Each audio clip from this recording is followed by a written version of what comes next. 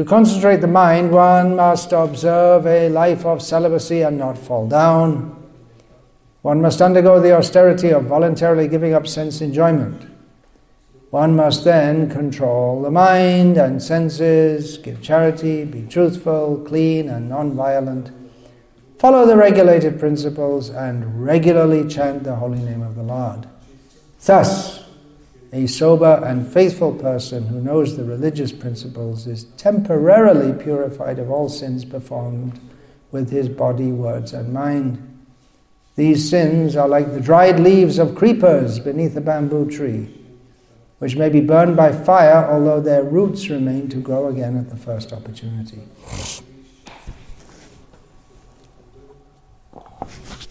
Purport.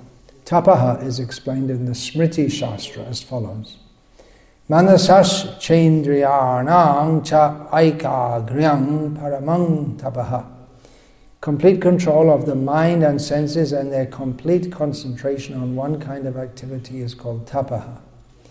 Our Krishna consciousness movement is teaching people how to concentrate the mind on devotional service. This is first class tapaha. Brahmacharya, the life of celibacy, has 8 aspects. One should not think of women, speak about sex life, dally with women, look lustfully at women, talk intimately with women, or decide to engage in sexual intercourse, nor should one endeavor for sex life or engage in sex life. One should not even think of women or look at them, to say nothing of talking with them. This is called first-class brahmacharya. If a brahmachari or sannyasi talks with a woman in a secluded place, naturally there will be a possibility of sex life without anyone's knowledge. Therefore, a complete brahmachari practices just the opposite. If one is a perfect brahmachari, he can very easily control the mind and senses, give charity, speak truthfully, and so forth. To begin, however, one must control the tongue and the process of eating. In the bhakti marga, the path of devotional service, one must strictly follow the regulated principles by first controlling the tongue. Sivun mukhehi jihvado swayameva spuratyadaha.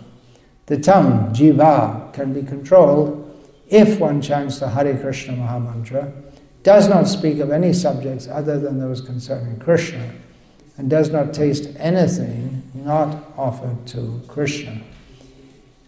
If one can control the tongue in this way, brahmacharya and other purifying processes will automatically follow. It will be explained in the next verse that the path of devotional service is completely perfect and is therefore superior to the path of fruitive activities and the path of knowledge. Quoting from the Vedas, Srila Viraraghava Acharya explains that austerity involves observing fasts as fully as possible. Tapasana shakena.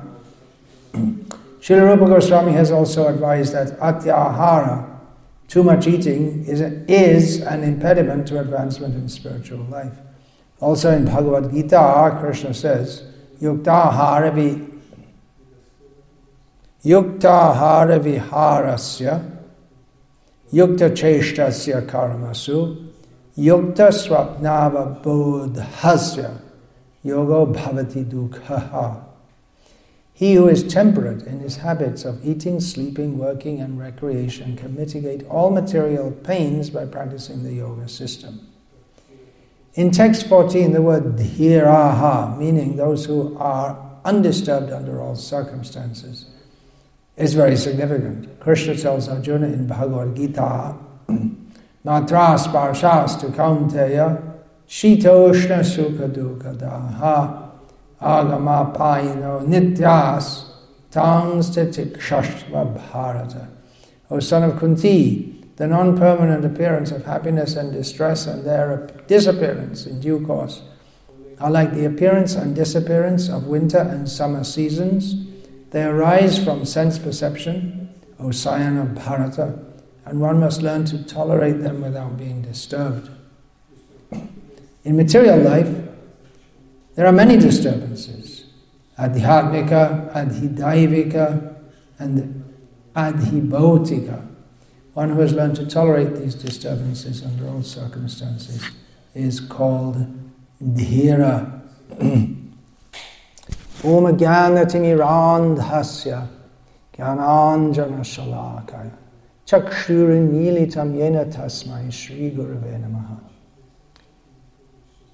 Nama Shreshtham Manum Api Shachi Putram Atra Swarupa Rupam Tasyagajam Urupurim Maturim Goshtavartim Radha Kundam Girivaramaho Radhika Madhavasham Prapto Yasya Pratita Kripaya Shri Gurum Tamnatasmi Vandeham Shri Guru Shri Ataf Padakamalam Shri Gurun Vaishnavangscha Shri Rupam Sagayatam Sahagana Raghunatan Vitam Tam Sajivam Sadvaitam Savadhutam Parjana Sahitam Krishna Chaitanya Devam Shri Radha Krishna Pada Sahagana Lalita Shri Vishakhan Guru Vaishnava Bhagavan Tine Smarane Hoy Bigna Vinashan Anayashe Hoy Nijavan Chita Puran. Hare Krishna, Krishna Krishna, Hare Hare, Hare Rama, Rama Rama, Hare Hare. I received a request to give a talk on the 8 aspects of Brahmacharya. So I'm doing that here.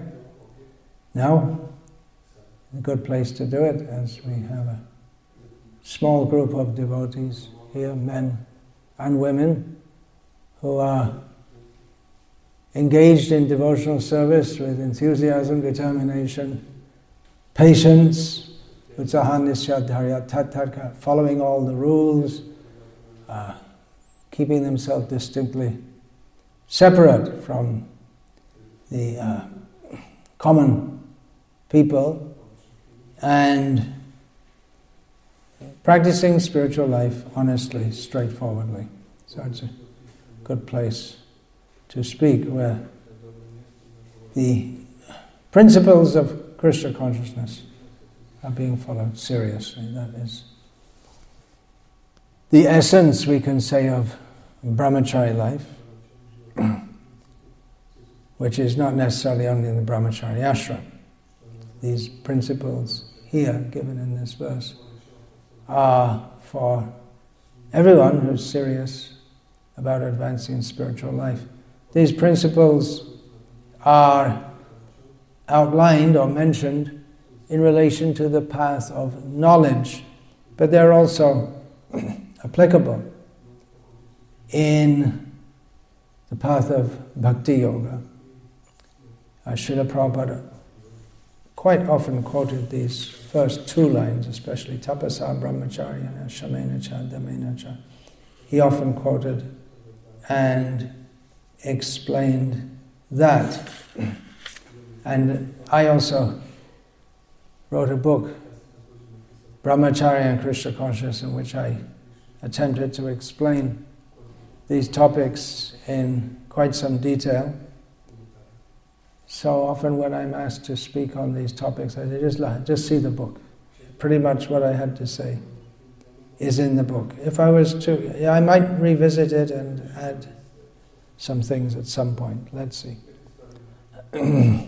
But still, it's good to discuss these topics from time to time, as Srila Prabhupada did. Of course, in this purport, the 8 aspects of Brahmacharya are mentioned. And so many other topics are mentioned in this verse, but this is the only place in Srila Prabhupada's books where these 8 aspects of Brahmacharya are mentioned.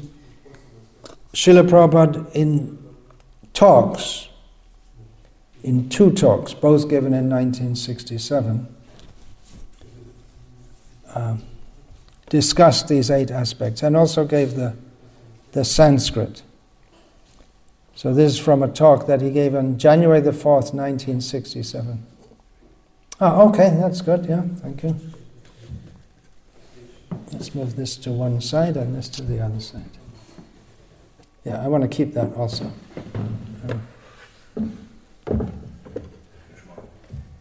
So this is 1967, Srila Prabhupada's preaching in the West. He's got a foothold, we can say. It's in New York. And he's really, at this point, teaching the devotees to be devotees, to graduate from their hippie life. They're devotees, but they need a lot of training, a lot of instruction. So Srila Prabhupada is quoting in this talk, it's a talk on Bhagavad Gita, chapter 10, text 4, from Bhavartha Deepika. Who knows what Bhavartha Deepika is? Anyone? Commentary, yeah? Anyone like to say? No? Commentary on Srimad Bhagavatam by Sridhar Swami. Thank you very much. So Srila Prabhupada is reading out the Sanskrit and summarizing. This is from, this same section of Bhagavatam that we're reading. Tatu nityam apramatah shanaya labate nanya iti sadrashtantam aha neti patyam evanam ashnataha purushan yata vyadhayo nabadhante tata niyamadi kartak shemaya tattva jnanaya samartho bhavati. Srila Prabhupada summarizes all of this by saying, therefore, following the regulative principles, anyone who is following, he becomes able for progress in spiritual marga, in the spiritual path. So these things are needed for advancement in the spiritual path. We hear often, Hare Nama, Hare Nama, Hare Nama, Eva Kevalam. It doesn't mean that we can break the four regulated principles and chant Hare Krishna and still make positive spiritual advancement. Hare Nama Eva Kevalam means the path of chanting Hare Krishna. This is discussed in Chaitanya Charitamrita. Chaitanya Mahaprabhu explains that 3 times, nastyeva, nastyeva, nastyeva, 3 times it is stated, no other, means not by karma, not by jnana, not by yoga, only by bhakti, which by harinam and kali yoga. So it doesn't mean that we avoid all regulated principles. That's a misunderstanding. Then Srila Prabhupada goes on from Bhavartha Deepika, Etad eva vishadeyati dvabhyam tapasa. Tapasa means Ekadashi, tapasya. Interestingly, Srila Prabhupada, he was in New York, and in the beginning, before anyone was initiated or anything, he would have people coming, he would give them prasadam, engage them in chanting. He didn't give many rules, but Ekadashi, that was from the very beginning. Ekadashi, that one should not take grains or beans. Tapasa means Ekadashi, tapasya. Tapasa, austerity, means that one should be determined. In this life I must complete Krishna consciousness. That is tapasa, and for this purpose, whatever I have to do, I must do. So we can see this is a long way from just chant Hare Krishna and be happy. In the beginning, come along, just come, chant, eat. But Prabhupada's really giving the essence now of what it means. So this is suitable for devotees who really want to be serious. And Prabhupada is saying that everyone should be serious. Manasas chendriyanam cha aikagryang paramam tapaha iti smritehe. Srila Prabhupada comments, aikagryam. Anyone know what that means? They have the word, almost the same in Bhagavad Gita. It means focus, literally means focus. Aikagra means the first class tapasa duty is to fix up the senses and the mind in devotional service. That is first class. My mind is trying to enjoy something, but I'll not allow the mind to enjoy that thing. I must engage my mind in Krishna. Manasas chendriyanam. And if you can fix up your mind in Krishna's service, then all the senses, our hands, legs, eyes, ears, they will also remember it. But if you cannot control your mind, then the other senses will not be possible. Paramam, so therefore try to control the mind, that is first class austerity. Continuing from Bhavavarta Deepika, Manasas Chendriyanam cha aikagryam paramang tapaha iti smritehe, repeating that. Brahmacharyen ashtangena tad uktam smaranam kirtanam. Brahmacharya. Brahmacharya means controlling the sex life. That is called brahmachari. One brahmachari, he is completely celibate life, that is brahmacharya. Another brahmacharya, the first principle, or the generally understood principle, Srila Prabhupada says, is celibate life. Another aspect of brahmacharya, now I see what.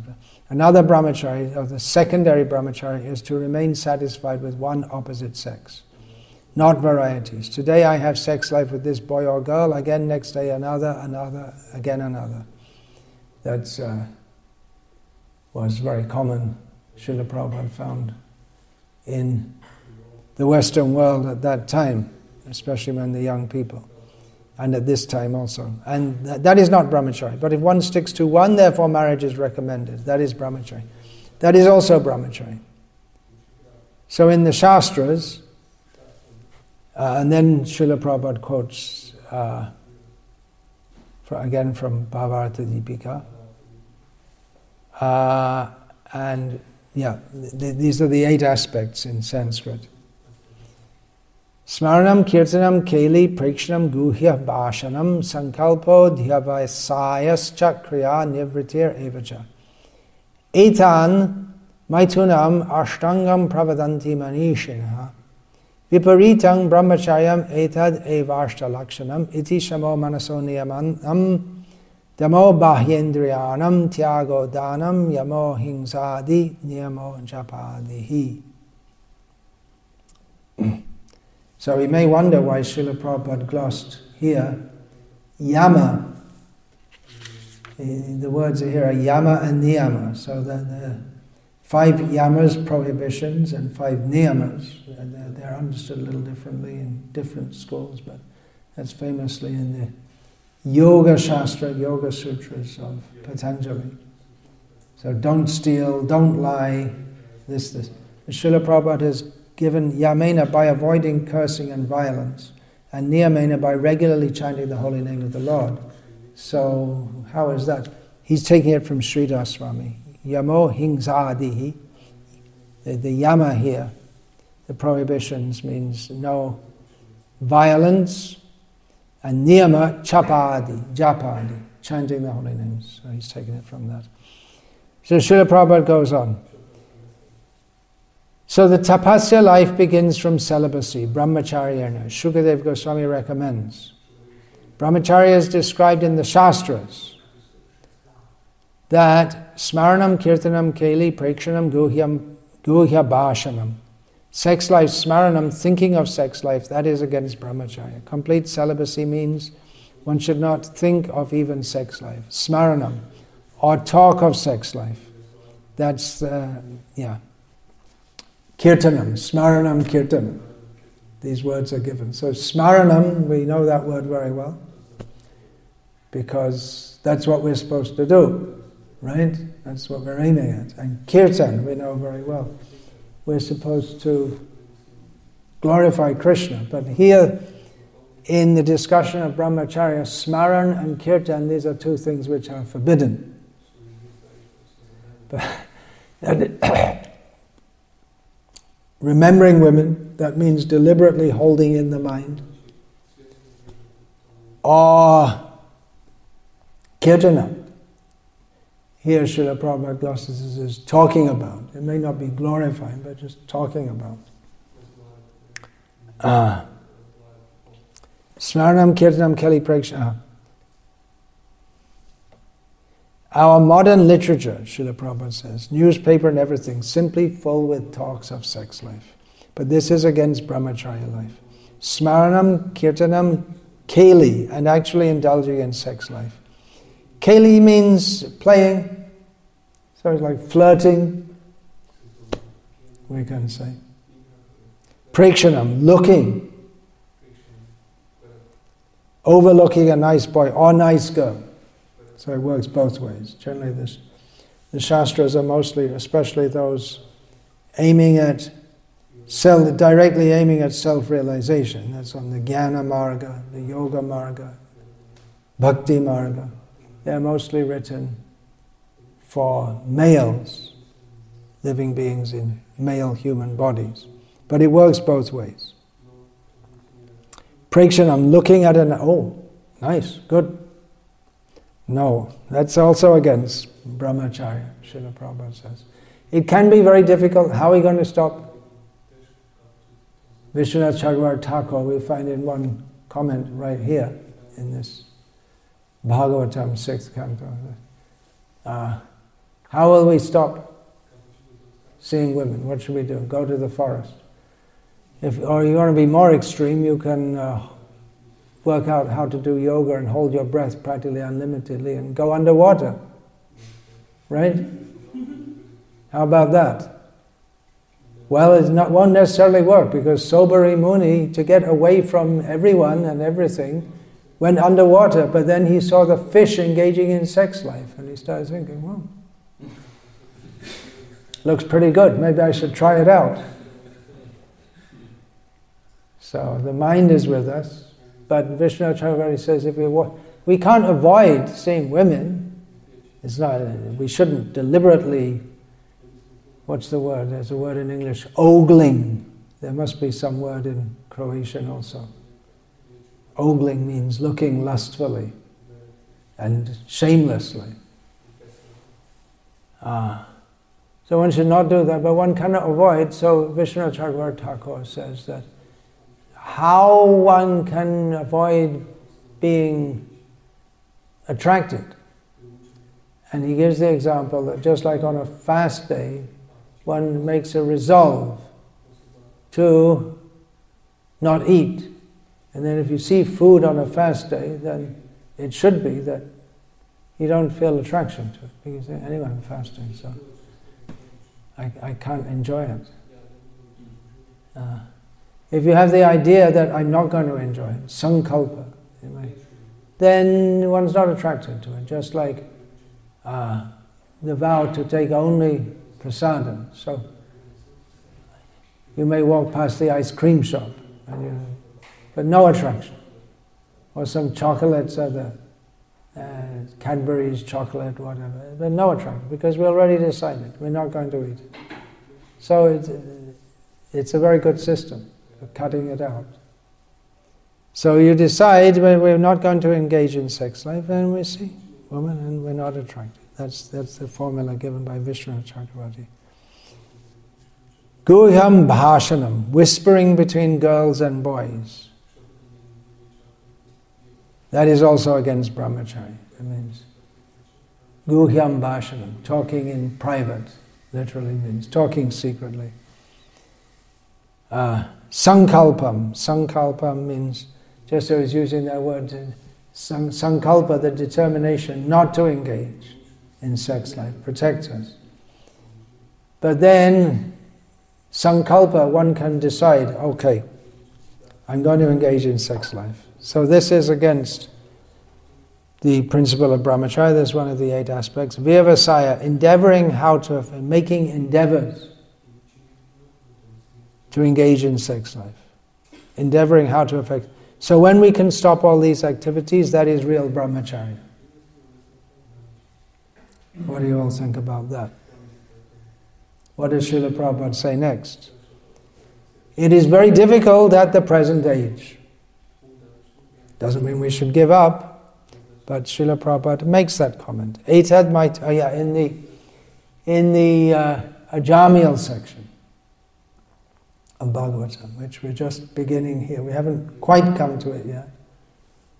Then it's described how Ajamil's mind became disturbed by seeing a low-class man shamelessly indulging in sexual proclivities with a low-class woman, and his mind became agitated. But Srila Prabhupada, when you see it on the street,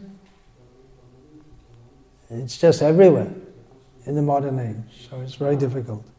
Etad maitanyam ashtangam pravadanti maneshinaha vikarita brahmacharyam etad ashtanam lakshanamiti.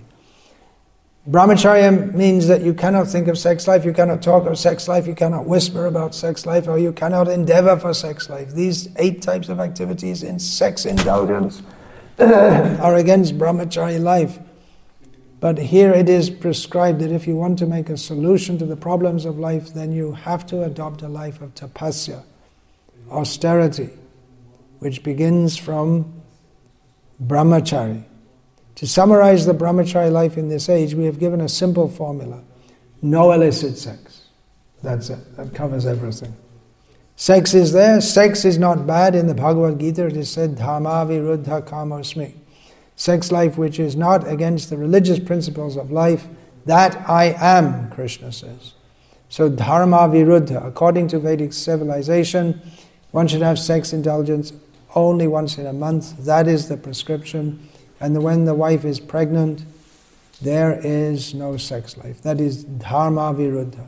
That is not against the religious principles. Even in your married life, if you indulge sex life more than once in a month, or in pregnancy, that is against religious principles. Oh, that's early 1967. Where are we going here? Whoops. January 4th, 1967. Oh, no, I merged the 2 talks. Yeah, I was reading from Srila Prabhupada. He gave January 1971 and July 1971. So I read from both of those quotes.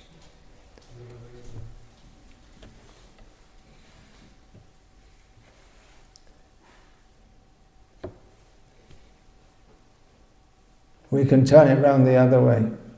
One should think of women. All brahmacharis should think of women, speak about sex life. The highest level, think about the gopis, talk about the pastimes of Radha and Krishna. That even we warned against. Not to jump in foolishly, because it is sex. Sex is the highest principle. Love. Adi rasa. It's love. In this material world, sex and love, people can't work out the difference. There is no difference in the spiritual world. In this world there is lust. And because lust seems, or love in this world is intertwined, love between male and female in this world is intertwined with lust.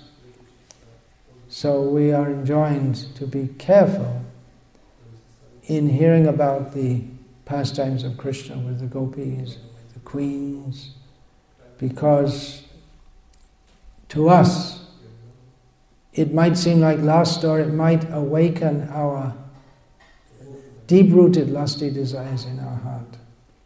If we hear Shraddhanvita, with great faith, the same word is given in this verse that we read today.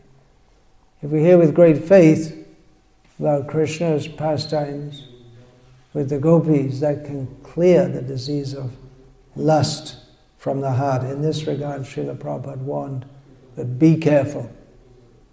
He quoted this and he warned, be careful. If you feel that you're becoming materially agitated, then stop it. So it is the formula given by Shukadev Goswami. But we have to check our own mind and see if we're becoming disturbed. As Srila Prabhupada stated here, it's very different, very difficult in the present age. It's still, to some extent, understood that monks, here in the Western world. If we say someone is a monk, it's not expected that they will be living with women or having girlfriends or any such thing. Illicit sex is very much part of the way of life in the Western world. It was in 1965 when Srila Prabhupada went there. That was in 1966. He was in New York, and it's very much part of the Western world. Maybe this was Yugoslavia at that time. Maybe it wasn't so prominent here. I don't know, but it was very gross. Well, especially among those the hippie class, beginning in the 1960s in America. And that wasn't much appreciated by the mainstream, but gradually the mainstream died out and the hippies became the mainstream. So it's quite normal and accepted now. Previously, there could be no question of the President of the United States being a divorcee who's remarried, but that no one even makes an issue, and probably most people don't even know about it because it's so normal. In the last century, in the 1930s, I believe it was, one king of England had to abdicate, had to give up his post as the king because he married a divorcee. But now the present king of England is married to a divorcee, and no one thinks anything of it. It's just okay. It's just, well, that's the way people live. But for a monk or someone who's taken that vow, religious vow, that's not considered at all good. In India, we see that it's still sannyasis, and they're highly respected, generally speaking, among Hindus, at least. But if it's found out that if a sannyasi is having illicit sexual relationships secretly, then he becomes totally despised. Very much. If anyone else is having illicit sexual relations, that's not considered good. But for someone who's being respected like that and who's supposed to be a spiritual leader, that's considered very, very bad. So this orange cloth, it's saffron cloth. It should be worn with great care.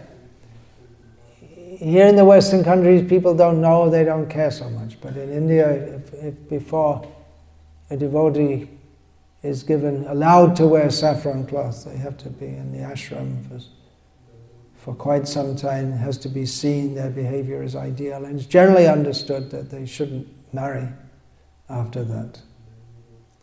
Although some do. It's not the same as taking sannyas, literally.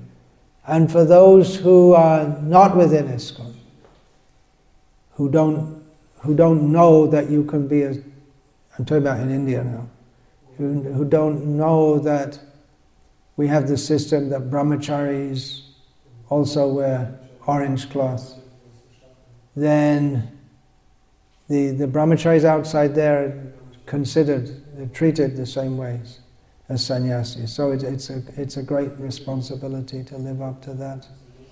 And practically there are so many brahmacharis who have been spiritual leaders of spiritual organizations.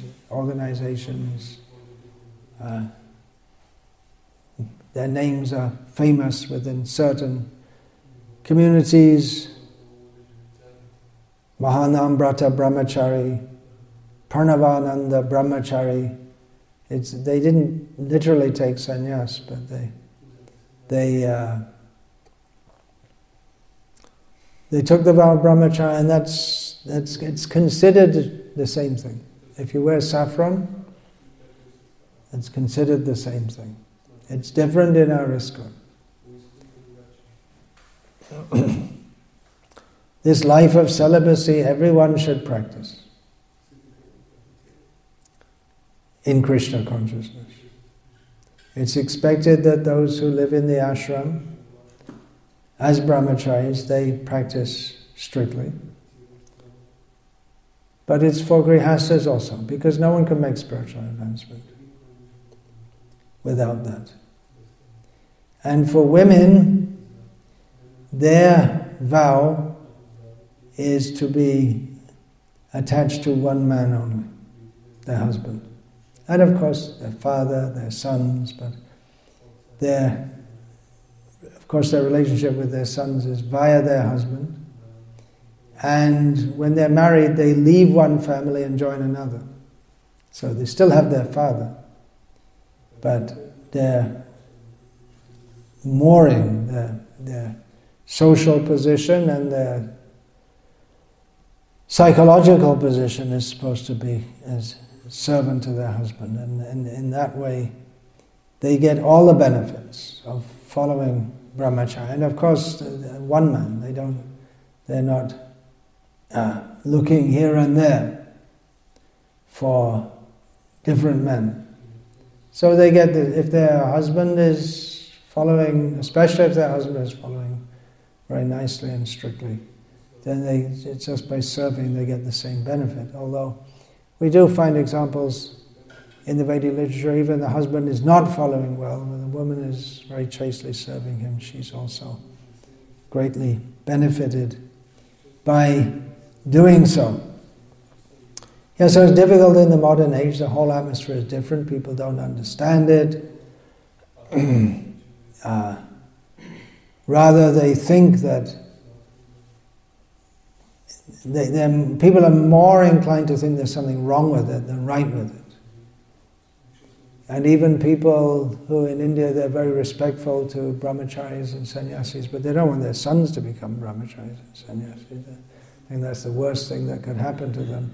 There are some cases where they do want their sons to be brahmacharis, but mostly not. So you could say it's a lonely path, in as much as you can't mix freely with everyone. It's not only not mixing with women, but not mixing with worldly-minded people. But shouldn't be lonely. There should be a group of brahmacharis who can interact with each other.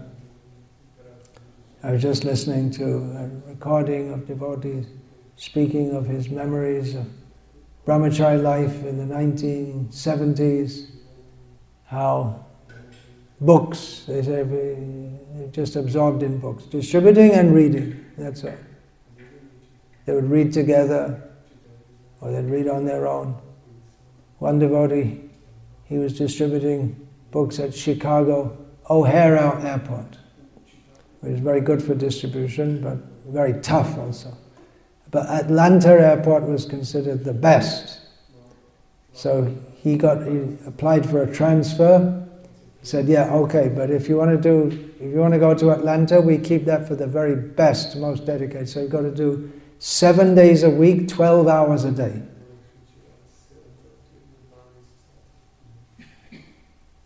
Long hours, hard work, no pay. 7 days a week, 12 hours. That means they'd be out early to catch there's an early morning rush. They'd be out by 7 o'clock and they'd come back by 7 o'clock. We don't see that nowadays. Even one devotee was remembering that Srila Prabhupada came in the airport. They were distributing books there, so they greeted Prabhupada and all the devotees were there. They went off with Prabhupada to the temple and they just stayed at the airport and went on distributing books because they thought this is the way we serve Srila Prabhupada. They also said when Prabhupada left, they didn't feel that kind of ripping separation as so many other devotees did, because from the very beginning, their training was to serve Srila Prabhupada in separation by reading his books and distributing his books. So they just went on. They got the news and then they just went out on book distribution. That's what we do. So there are a few thoughts about that. There could be many questions about this. Often when I'm asked questions about brahmachari life, It's this, the answer's already there in that book.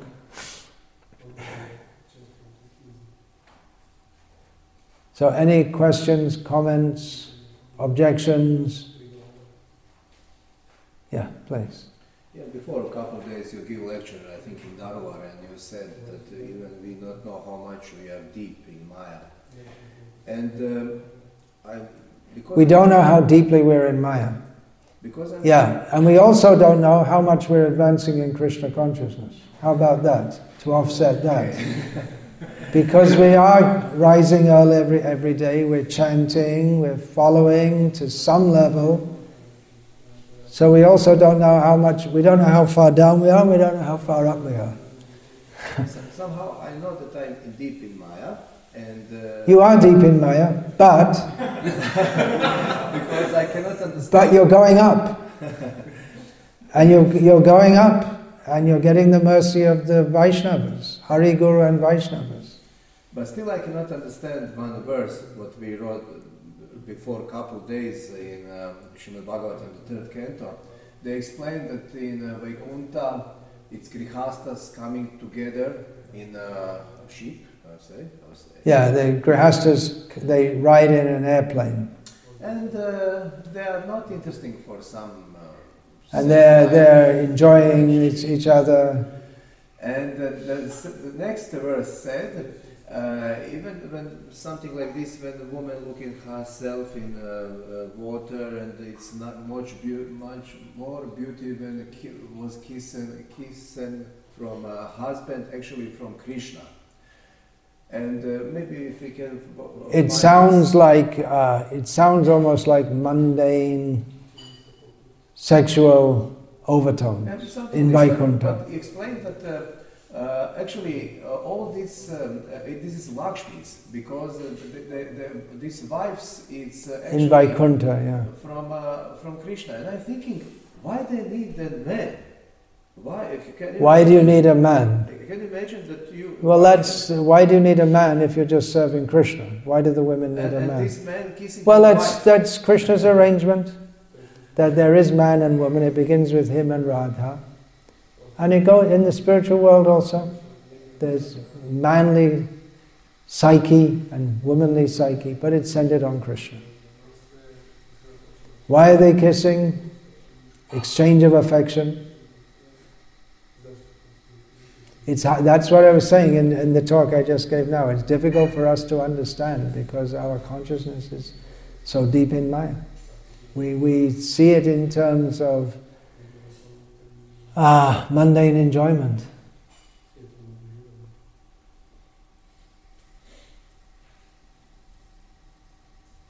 Srila Prabhupada writes, there's no sex life in Vaikuntha.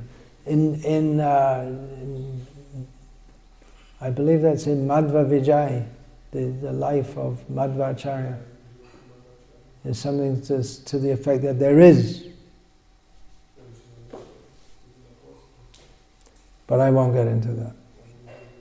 If it is, it's exchange of affection. It's not exploitation. It's hard for us to understand. And then above Vaikuntha is Vrindavan, Golok Vrindavan. There are also husbands and wives. And we may say the gopis, they're husbands, they're like shadows. But there's Nanda and Yashoda, the older cowherd men and women. So that's there. My question is, can book distribution be too exclusive in certain circumstances where there are not many devotees? For example, can book distribution be too exclusive in some circumstances where not many devotees?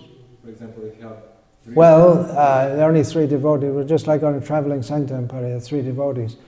And everyone says, I'm only going to do book distribution. And then no one's going to do shopping for bhoga, no one's going to prepare any meal. Then it becomes impractical, doesn't it?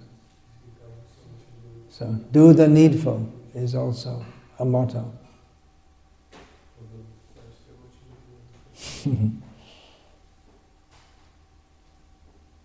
Then you were going to ask something.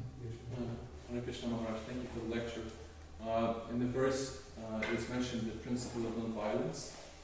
And recently I stumbled upon a quote from Bhaktisiddhanta Saraswati Thakur, in which he says that misplaced display of humility is an act of violence towards other living beings. Bhaktisiddhanta Saraswati Thakur said that misplaced humility is an act of violence toward other living beings. Yes, and could you please shed some light? Shed some light on it. Well, anything which doesn't benefit others or help them to come to Krishna consciousness is an act of violence. At least in a, what can we say, passive violence. That there are crimes of, what is that? There's crimes of commission and crimes of, what's the other word? Omission, yeah. So it can be a crime if we do something wrong, and it can also be a crime if we fail to do something which we should do. Especially misplaced humility, when someone makes a show of being humble but they're actually not, then it confuses the whole issue about what humility is. And by my own experience in Bengal is that it's because the descriptions are there of humility in Vaishnavism, then we see that to even make a show of humility is considered Vaishnavism. So actual humility is lost under the show.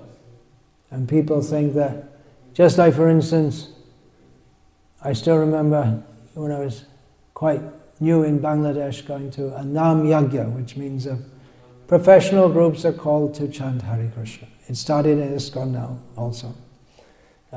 People are called and all their expenses are paid and they're given some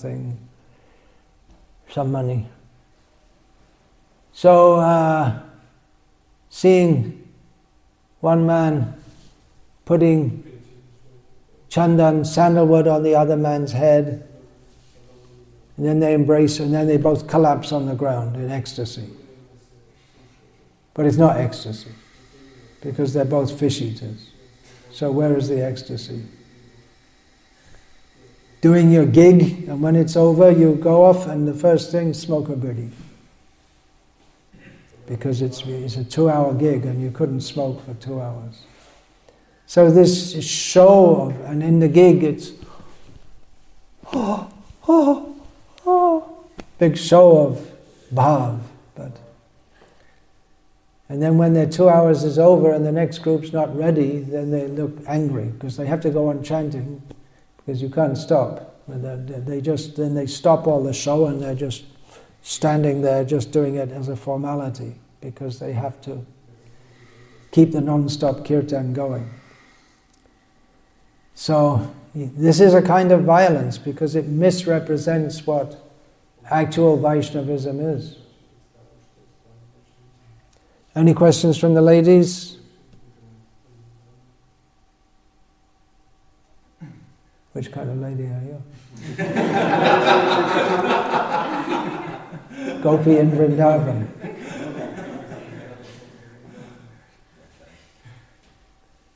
If anyone, especially in a male body, tells me I am a gopi, I become doubtful.